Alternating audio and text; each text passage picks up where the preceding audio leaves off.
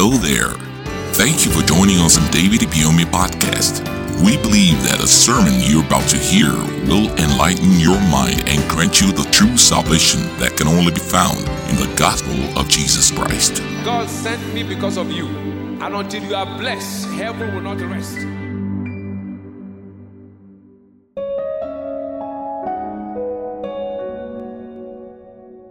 Making generational impact. Life on earth is of no value if you are not living it for Christ. In life, be more contribution driven, be more impact driven. Don't allow title tie down your destiny. Impact is stronger than title because there's no entitlement in title. In your Christian race, it is the mantle you carry that matters more than the title you carry. If you have title without mantle, you end up with battles. And many of us, instead of going for impact, we are more crazy about title. Do you know who I am?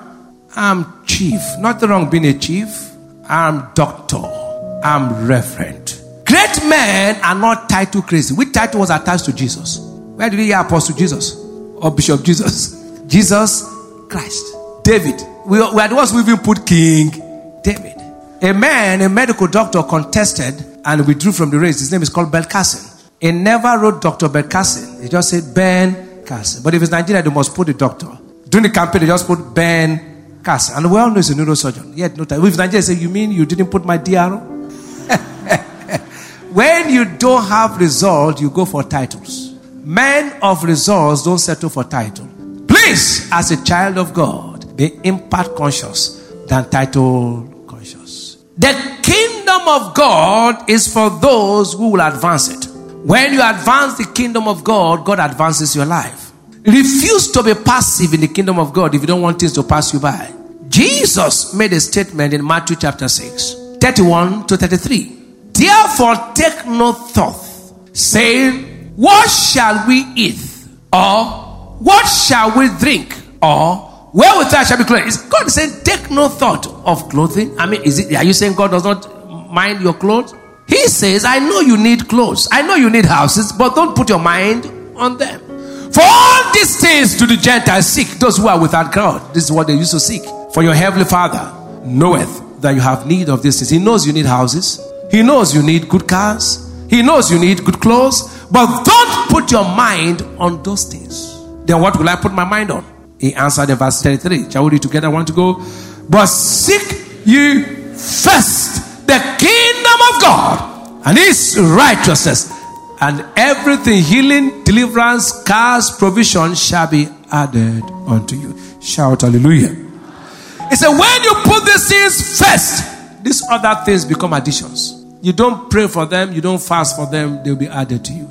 May God give such to you right now.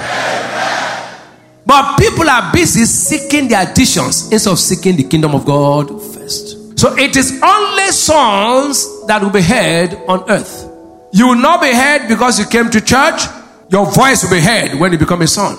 And as many as received him, to them gave you power to become the sons of God. Is that true? John 1:12. So if I'm a son, then my voice will be heard. But you cannot be a son until you please the Father.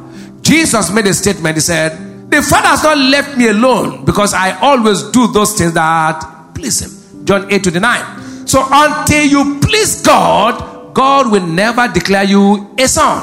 And how do I please him? Seek ye first the kingdom of God and his righteousness, and everything shall be added unto you. Anytime you put God first, God put you on the line to be a showpiece. You don't seek things first. You seek his kingdom first.